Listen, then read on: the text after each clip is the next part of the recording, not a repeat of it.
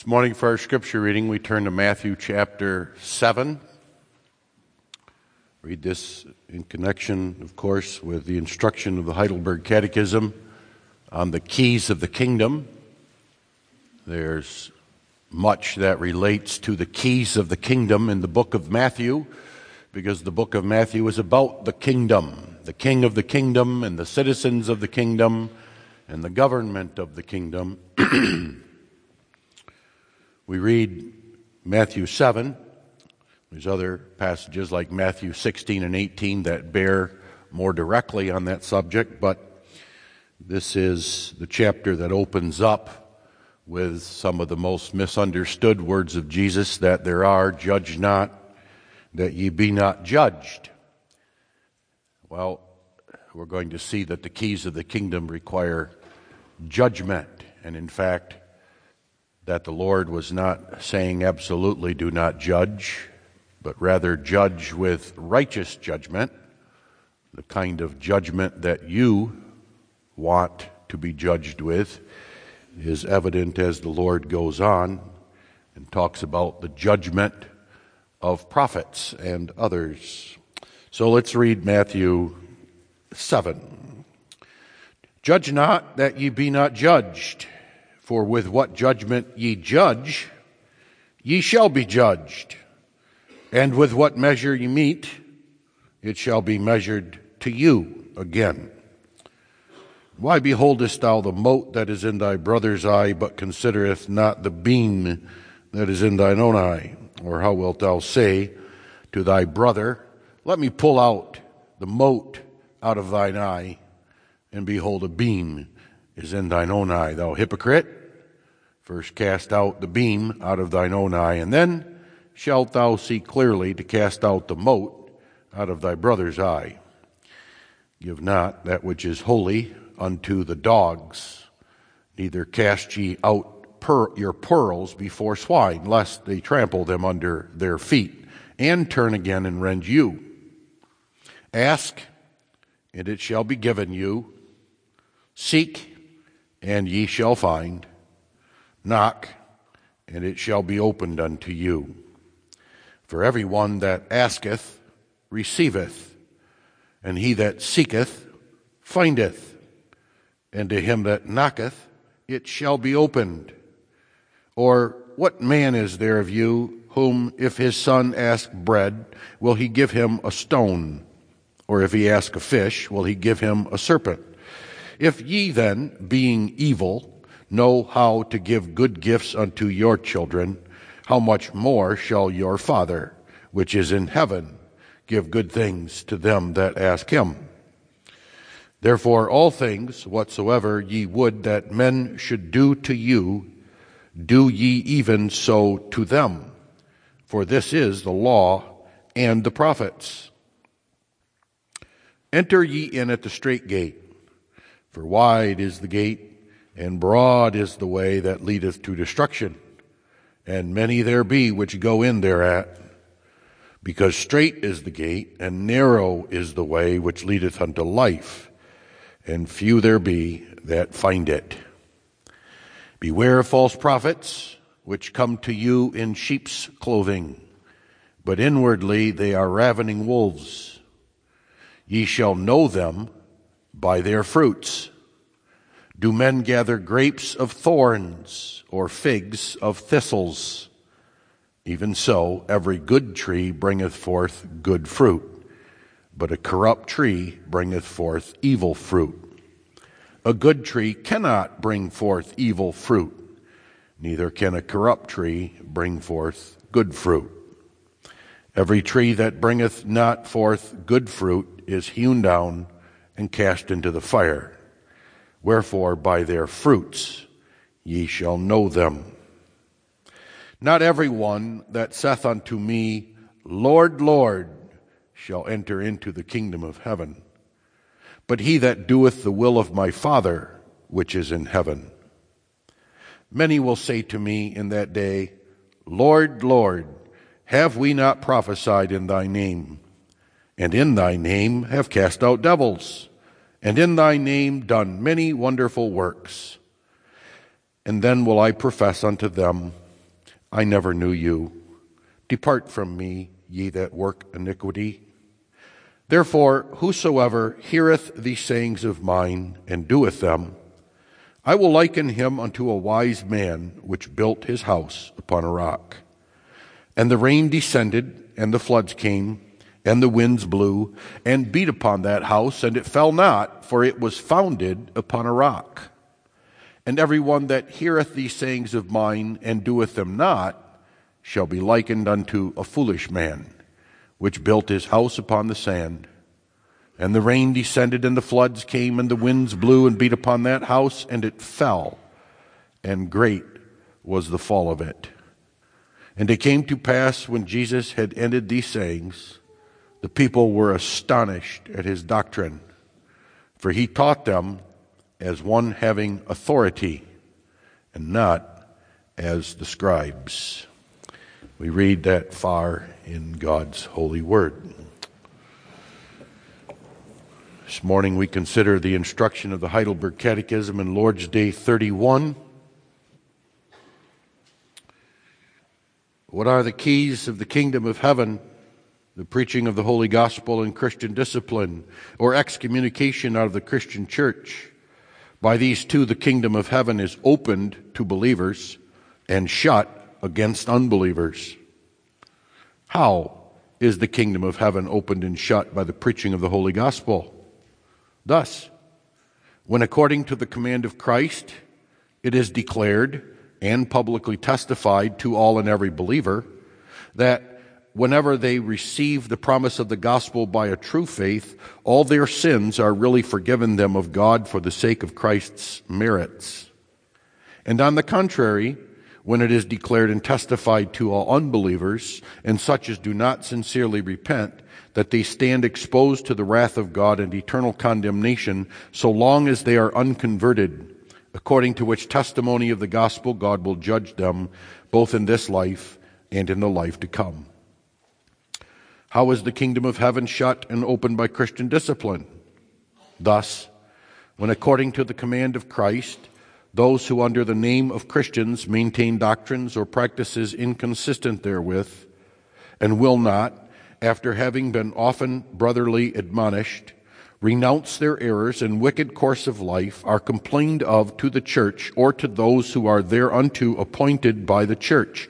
And if they despise their admonition, are by them forbidden the use of the sacraments, whereby they are excluded from the Christian church and by God himself from the kingdom of Christ.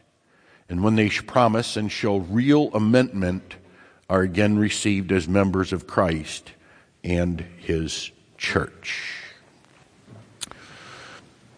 Beloved in our Lord Jesus Christ, the importance of this Lord's Day cannot be overstated. The importance of this Lord's Day is evident from the subject matter as well as its location in the Heidelberg Catechism. I hope you all noticed that this is the Lord's Day that concludes the entire section on our Savior, our deliverer, and the nature of our deliverance. That entire section is concluded with the subject of the keys of the kingdom, by which Jesus Christ opens the kingdom to some and closes the kingdom to others. Those keys of the kingdom are two: preaching and Christian discipline. What's significant also is that these are not new subjects being brought to us for the first time. In the Heidelberg Catechism, question and answer 65, the preaching of the Holy Gospel was brought to us as a means of grace or means of faith. There we learned that preaching is the means that the Holy Spirit uses to work faith, to grant faith, and to work faith.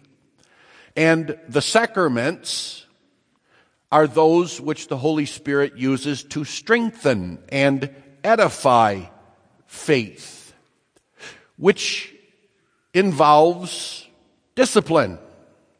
as is evident from the previous question and answer just before this Lord's Day. So keep in mind the structure. A while ago, we were taught about the means of grace or means of faith, which led to instruction on the sacraments. And that entire section on the sacraments ends with these words, that Christian discipline must be administered, lest the covenant of God be profaned and his wrath kindled against the whole congregation. That's what we learned. So these are not new subjects.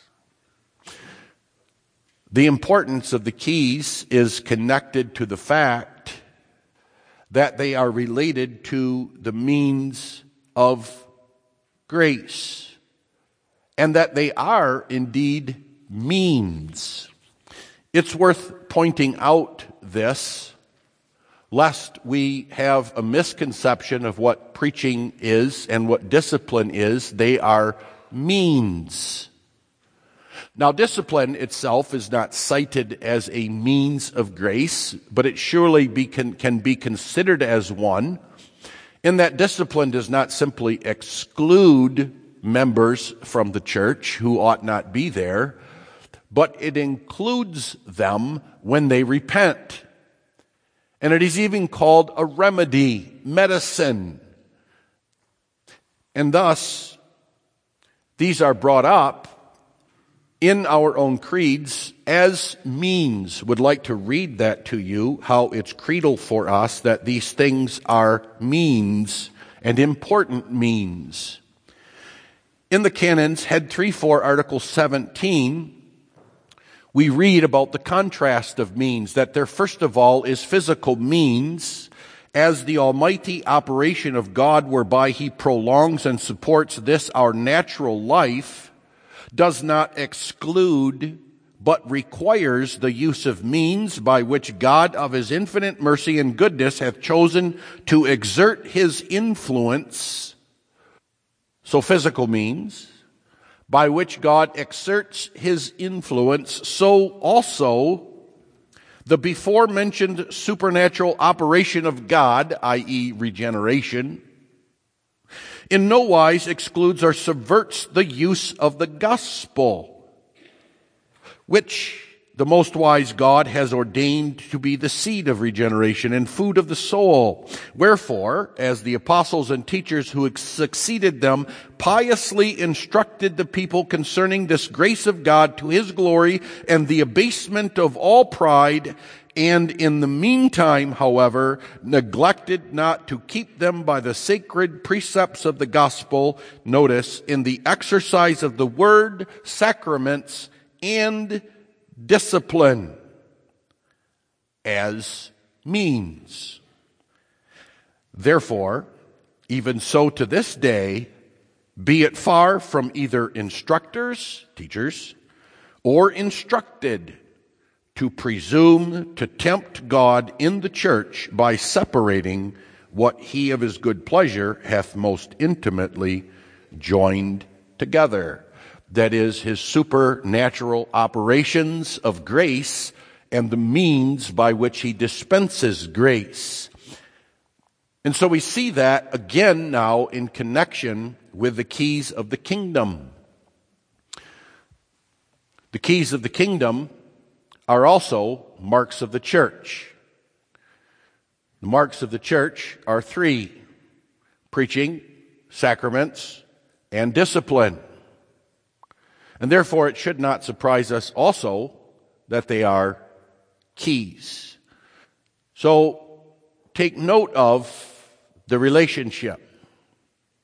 That these keys are all related to the fact that they are means of grace and marks of the church, and that they are there with regard to the dispensing and withholding of God's grace. They are there with regard to opening and shutting the kingdom of God. They are there with regard to identifying also the church and the members of the church, versus those who ought not be members of the church and are outside of the church. So consider with me this morning the keys of the kingdom, their authority, their power, and their importance. The Heidelberg Catechism calls preaching not only a means of grace, and it is not only a mark of the true church, but it is also one of two keys of the kingdom. Likewise, Christian discipline is not only a mark of the church, but it is also a key of the kingdom of heaven.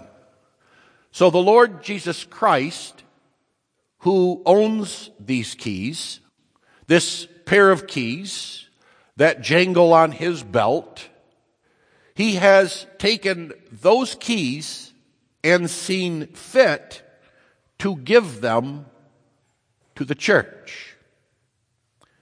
That we should recognize. Now, these are not the only keys that Jesus Christ have. In fact, these are related to other keys that he does have, which is he has the keys of death and hell. It is Jesus who determines. It is Jesus who opens and closes the gates of death and hell. But he also has the keys of the kingdom closely related, and he has chosen to give them to the church. Now we must understand that. You see, one of the principles of a key is not simply that it has the power to open a door or open a gate that is otherwise locked, but those keys operate by authority. A thief who does not use a key but nevertheless tries to jimmy open the door is still but a thief. A prisoner who is behind bars but somehow manages to saw open the bars and sneak out is still yet a prisoner, though he seems to be free. If caught, back to prison he will go. It's very important for keys to properly function and be what they are, is that they are used with the authority. Only the jailer has the right to open and close the door of the jail. Only the gatekeeper of the kingdom has the right to open and close the gates of that kingdom. So also you own the keys to your home, and only you have the right to determine who goes in and goes out those doors. Likewise, Christ has keys. And the amazing thing is he has given those keys to the church to exercise on his behalf. Take note, he gives them to the church. Jesus does not give the key of preaching and the key of discipline to individuals. He did not give the keys of the kingdom to Peter personally to exercise as a pope, which keys he then handed down to other popes. Jesus does not give the key of preaching to me. He does not give that key to any individual preacher. No preacher may open the door to the pulpit and climb up in that pulpit and speak authoritatively for God of his own cognizance. Only those to whom Christ has given the keys have that right to determine who preaches and who does not preach, who is excommunicated and who may not be excommunicated. I make a point of that because it is not unusual that a preacher thinks that he has the key, that he determines whether he shall preach or not preach, whether he shall stay on the pulpit or whether he will be removed from a pulpit. Likewise, there are individuals who think they have the right to excommunicate members, that they have the right to, as they say, cut people off, that it is in their authority that God has given them a key to declare people not in the kingdom or out of the kingdom. They do so without authority. They do so without the authorization of Jesus Christ himself. They are simply self-proclaimed preachers. They are thieves who have climbed in over the walls or opened the doors of their own accord, as Jesus puts it in John 10.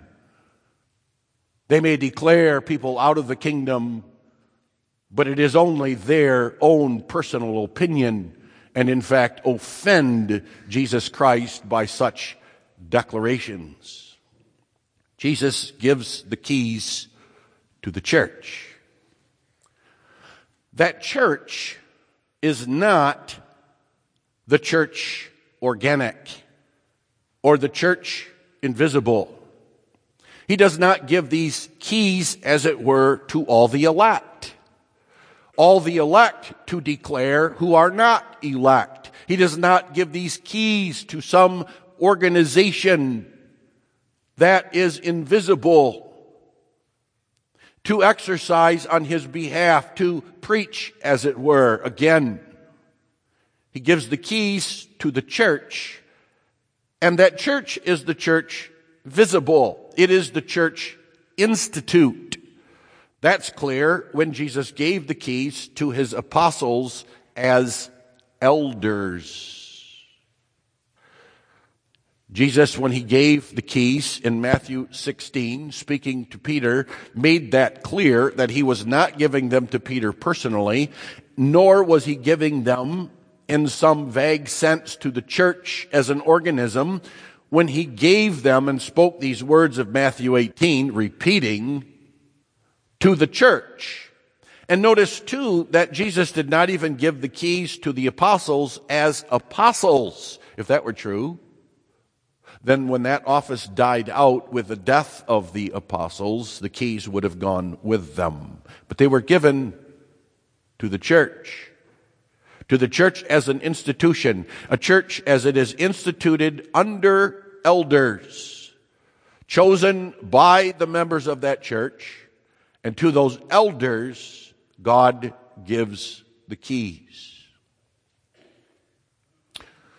God does not give the keys of the kingdom to a denomination. That's important to note, because don't forget, the keys are also marks of the true church. One may not ascertain whether a denomination is true or false based on the exercise of the keys, because the keys are not exercised by a denomination. A denomination does not have the right to preach the gospel. A denomination does not have the right to open and close the kingdom of heaven by the preaching of the gospel. A denomination does not have the right to exercise discipline, declaring who is in the kingdom and who is out of the kingdom. That's one of the great truths that was reformed and recovered in our own formation as churches, and we must continue to insist on that. No, the keys are given to a local congregation. A local congregation who on its own is a manifestation of the church.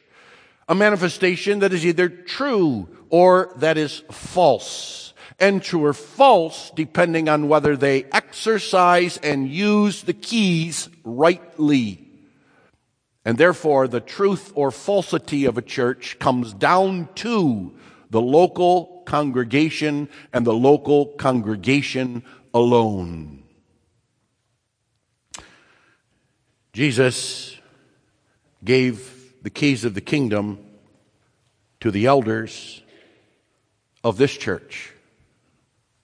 That is the one thing that all the men of this congregation need to keep in mind above all else when electing elders. Not only do the elders need to keep this in mind when they nominate men, but also when electing them.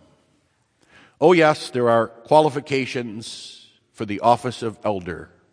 And we may look at those qualifications and we may select only based on those qualifications men that do not possess them, though they be godly men, though they be members of the church, must be qualified for that office. But don't ever forget that all of those qualifications come down really to this. Will that elder, as part of the body of elders, use the keys of the kingdom in the way the Lord intended?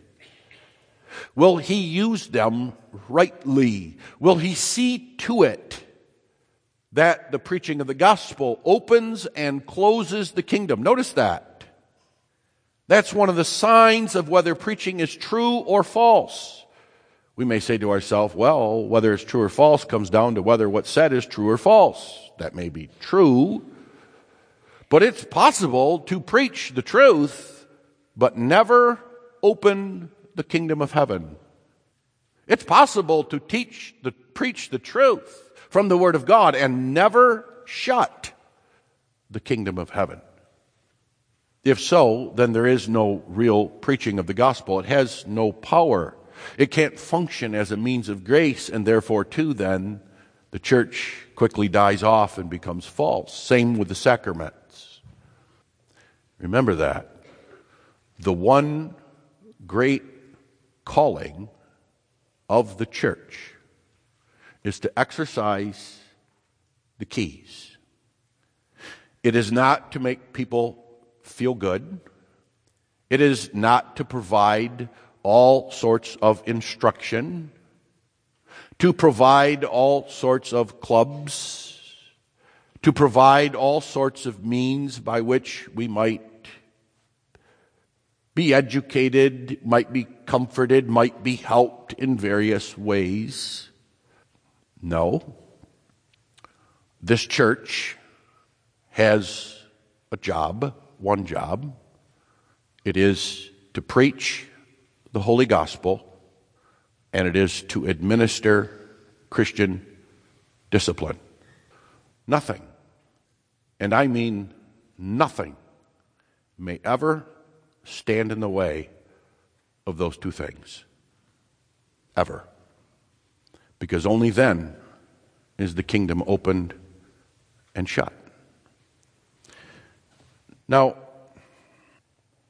Christ has given the church this authority, and we ought to be stunned and amazed by it. Why is that?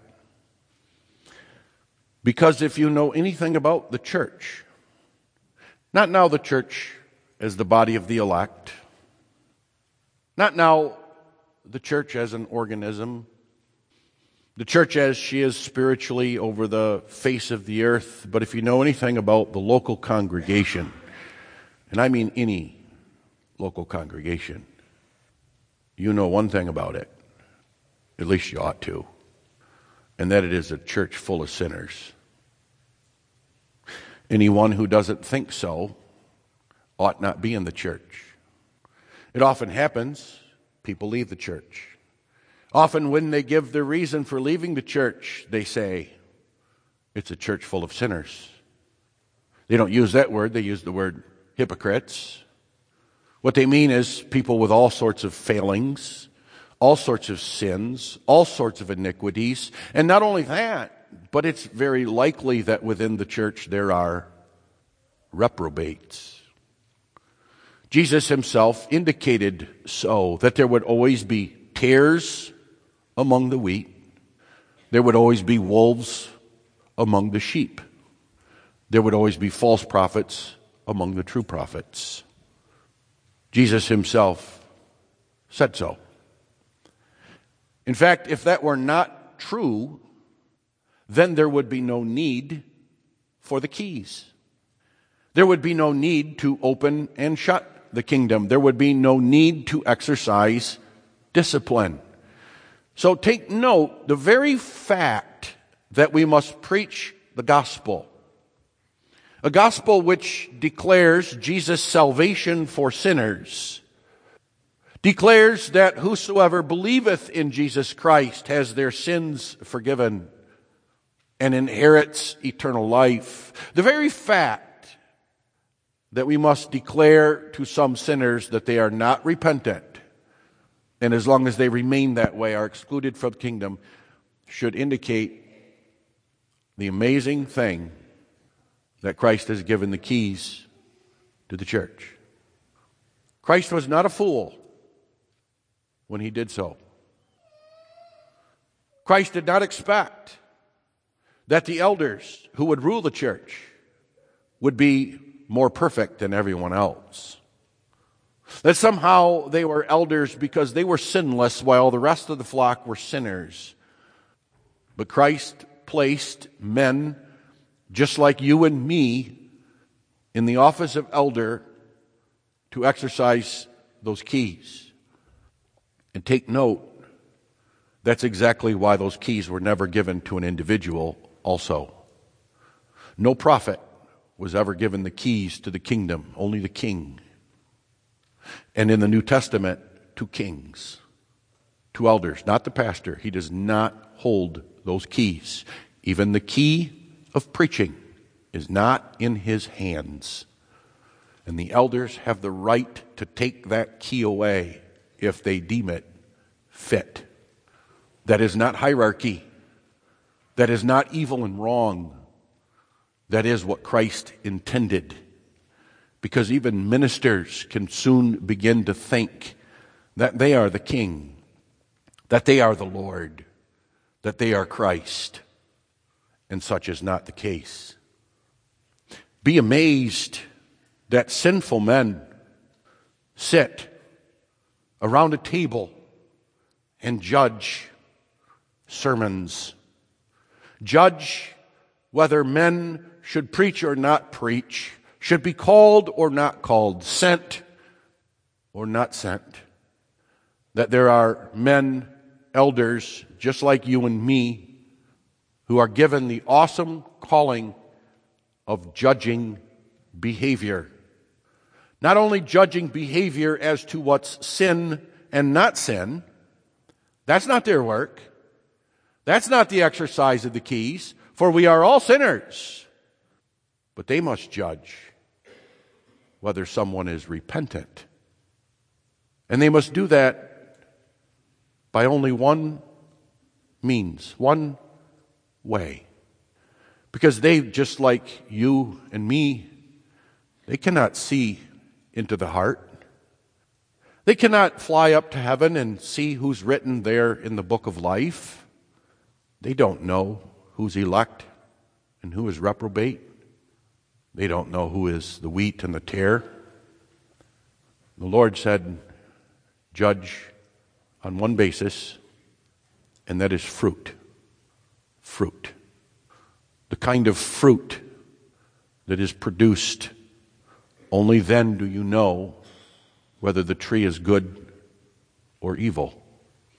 And among those fruits is especially the fruit of repentance. Notice the emphasis in both the exercise of these keys comes down to repentance. We should be amazed that God gives this authority to elders in a local congregation, because that authority is the authority to exclude someone from the kingdom of heaven.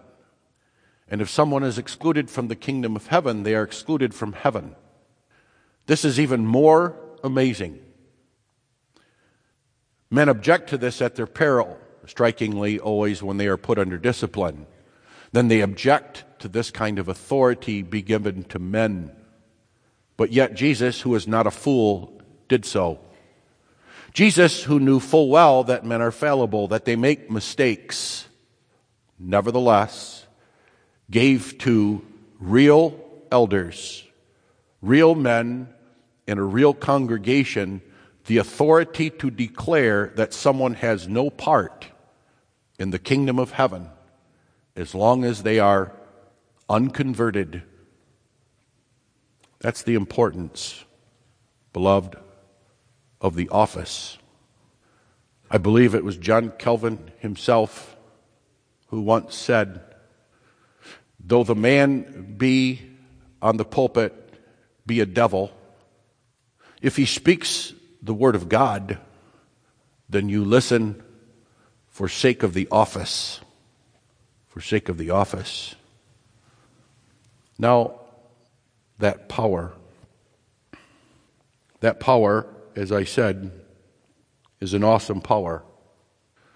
The power of the preaching of the gospel is just as powerful as discipline. Keep that in mind. One cannot deny the power of discipline without denying the power of preaching. That's often done. In fact, I can tell you that any man that has ever endured the steps of discipline and taken it all the way to excommunication has done so for a reason. Now, there are men and women who have been disciplined that foolishly think they can escape that discipline by leaving the church. And I have news for them. They are not excluded from the kingdom simply when they are excommunicated, and therefore are not excluded because they were never excommunicated. But take note of the catechism. One is excluded from the kingdom when he's denied the Lord's Supper. That's what we read. How is Christian discipline open and shut the kingdom? When they are told that they are forbidden the use of the sacraments whereby they are excluded from the Christian church. Remember that. Excommunication only declares publicly and officially and a very real way that which was declared when someone was first put under discipline. When someone is denied the Lord's Supper, they are denied the Lord's kingdom. They are excluded. That's the most important part of discipline because that's the power of it. And as I said, there are men who go through discipline. They don't leave the church. They stubbornly sit there and wait till excommunication is read. Perhaps they even come to church after that. You know why? Because they intend to argue with the Lord. They imagine that someday they're going to stand before the Lord and say, Lord, that church that excommunicated me and those elders that excommunicated me were wrong, dead wrong. I was right. Lord, Lord, Lord, Lord. And Jesus will say, depart from me. I never knew you. Ask yourself why the Lord could say that. And ask yourself what the man is doing who will not receive his discipline, or at least won't go the orderly way of protesting it, which is his right. And the reason is because that man's fundamental problem, and the reason he's living in sin, is because he's a self-justifier. He spent his life in the church rejecting the gospel of free salvation in Jesus Christ by justifying himself in his actions, by always excusing his sin by what he did that which is good. And he expects that's what he's going to do when he stands before the Lord too, and thus will be condemned. But don't forget that if Christian discipline has that power, so also does the preaching. I bring that up because there are two mistakes that we often think about the power of the keys, which is one opens and the other closes. That's wrong. When we look at the preaching, we often say to ourselves, well, the preaching opens the gates of the kingdom of heaven. It never shuts them, or it shouldn't. Or we should be suspicious when it shuts them. After all, are we not the elect people of God? Are we not all regenerated and saved? So why would there be any speech about shutting the kingdom of heaven? And likewise, we can make the mistake of thinking similarly about Christian discipline. Christian discipline is about punishment. It's about excluding. It's about kicking out those who don't belong. But that's not true. Both keys open and both keys shut. In fact, if all they do is open or all they do is shut, then they are not keys. Keys do both. And thus, we must always understand that the power of discipline is not simply to exclude, not simply to declare that one is outside the kingdom, but in that declaration is implied, if not explicitly stated, that when a man does repent, the kingdom of heaven is again opened to him. Discipline is never administered without hope. It is never administered as the final word, as it were. In fact, a proper view of discipline, and one that keeps the elders doing that very difficult work. Elders easily want to give up. They would like to do everything but administer discipline sometime. They like to do that under the name patience. But often it's simply a shirking of duties. But one thing that keeps elders motivated and ought to is that discipline is a real remedy. It can indeed be a means of grace. Not only can be, but it ought to be viewed as one. And one that is used in extreme circumstances, no doubt. It's exercised when someone won't listen. They have refused to listen to the Word of God by doing that Word, as Jesus put it. They did not do the will of God. They do not do it. And oftentimes, when that's evident and when that's obvious, elders may say to themselves, well, we're not going to do discipline yet. We're going to keep talking. If we just keep talking, maybe they will turn. No, they're done talking. It's time for discipline. The individual no longer listens to talk and to speech, which is why it's there. And you all know that's how it works in your own homes. The mother who has a child to whom she talks, and the child stubbornly does not listen to the mother, if all the mother does is continue to keep talking, does it get any better? No, there's a time for discipline. It's the same way it works in the church. But keep in mind, there is this twofold effect in both, and that's its power. Now, importantly, and this is what I want to focus on yet, is that power. Now, don't forget, we already know what that power is. That power is the power to open or shut the kingdom of heaven. We know that that power is, on the favorable side of the equation, to be a means of grace. To actually impart grace and strengthen grace, but also to deny one grace. Don't forget that. Such is God's salvation, that He can use the exclusion from the means of grace. That is, the exclusion of the usual method by which He imparts grace to actually impart grace. Don't ever underestimate the grace of God. The Lord's Supper is a means of grace. We all need it. Why in the world would we exclude someone from the table? You're excluding them from grace. Yes, absolutely. That's exactly what we're doing. Because such is God's Spirit, and such is His sovereignty, that He can work grace and turn the hard heart even without, and even especially without. Because of a child of God who has even a spark of faith, the small seed of regeneration there deep inside their hard heart, if told and denied the kingdom of heaven, if denied communion with Jesus Christ, that is intolerable. They may love their women, and they might love their money and their drugs and their alcohol, but there will be a love for Jesus Christ that's greater, and that says, in the face of that discipline or that word of God, I will forsake all for Him. But the important question is, how?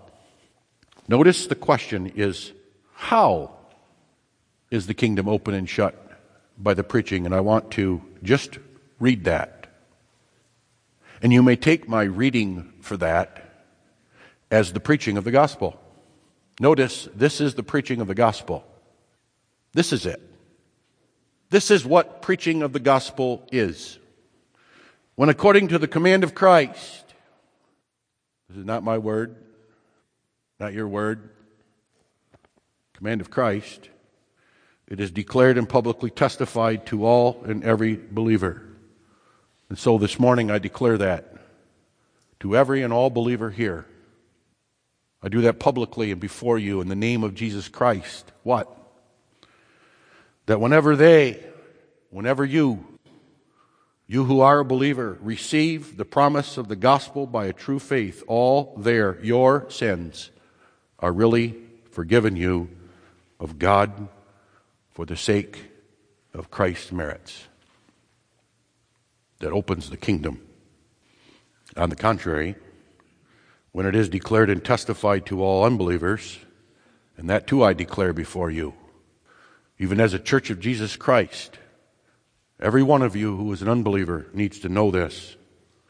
And such as do not sincerely repent, even a child of God, even an elect child of God who is here, who does not sincerely repent, I, in the name of Christ, declare to you that you stand exposed to the wrath of God and eternal condemnation, so long as you are unconverted.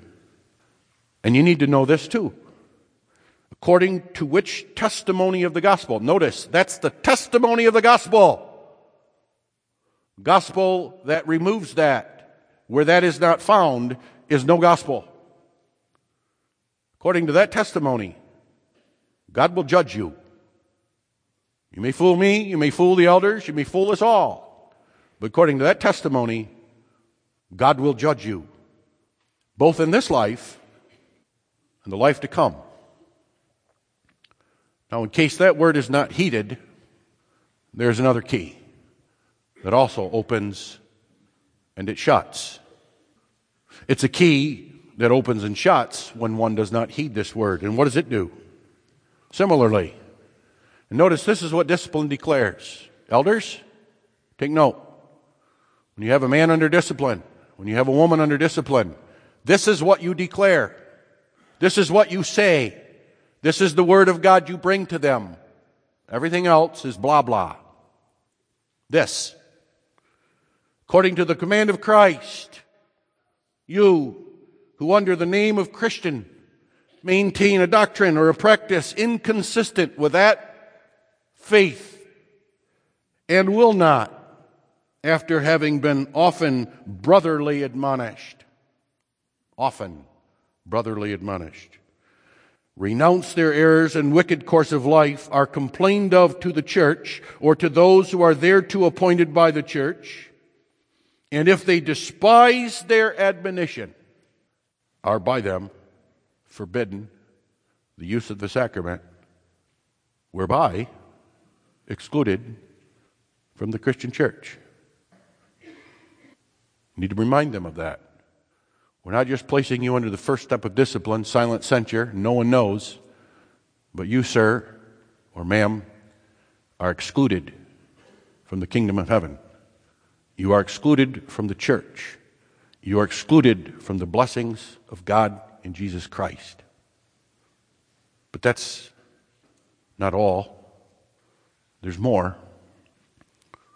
They need to be told that when they promise and show real amendment of life, they are also again received as members of Christ and His church. Now, why is this here? Why is this here at the end of the Heidelberg Catechism's treatment of our deliverance? And the answer is because it's important. And it's especially important that I preach on you, beloved, because there are all kinds of false notions about what preaching ought to be and what the elders' work ought to be, what we are as a church. There's all kinds of organizations that usurp this work. It's not unusual that there's elders who take the work that Christ intends to be done by preaching and discipline and give it over to counselors. Give it over to all sorts of people. There are organizations that take to themselves, there are individuals that take to themselves the right to exclude from the kingdom of heaven. It's important for us to understand that there's all kinds of false notions about what ought to be done and what ought to be said off this pulpit and what ought to be done by your elders. And I can assure you, if it isn't these two things, then you get some new elders and you find yourself a new preacher. You who are the church, you who exercise these keys only through your elders and through the minister. This is your calling. This is your duty. And remember what it says about you. How you exercise the keys and what you think about the exercise of the keys indicates what you think about the kingdom of heaven, what you think about its king, what you think about its gospel, what you think about grace. Don't ever forget it. The importance, beloved, is that this is alone what opens the kingdom or shuts it. The authority and power of these keys speak for themselves. Amen. Let us pray. Our Father, which art in heaven, we pray that we may receive thy word by a true faith, that we may even receive the promise of the gospel, that whenever we receive it, we may know that all of our sins are really forgiven us for the sake of Christ's merits, and also never to forget that we who live in unbelief, or any who live in unbelief and do not sincerely repent, stand exposed to the wrath of God and eternal condemnation. Give us grace, Father, to receive the discipline of the church when we become hard-hearted and stubborn in our ways, that it too may function as a means of grace, but also as a means to preserve the church from being overcome with wickedness and being an abomination before thee and the world. So grant, our Father, in thine infinite grace. Amen.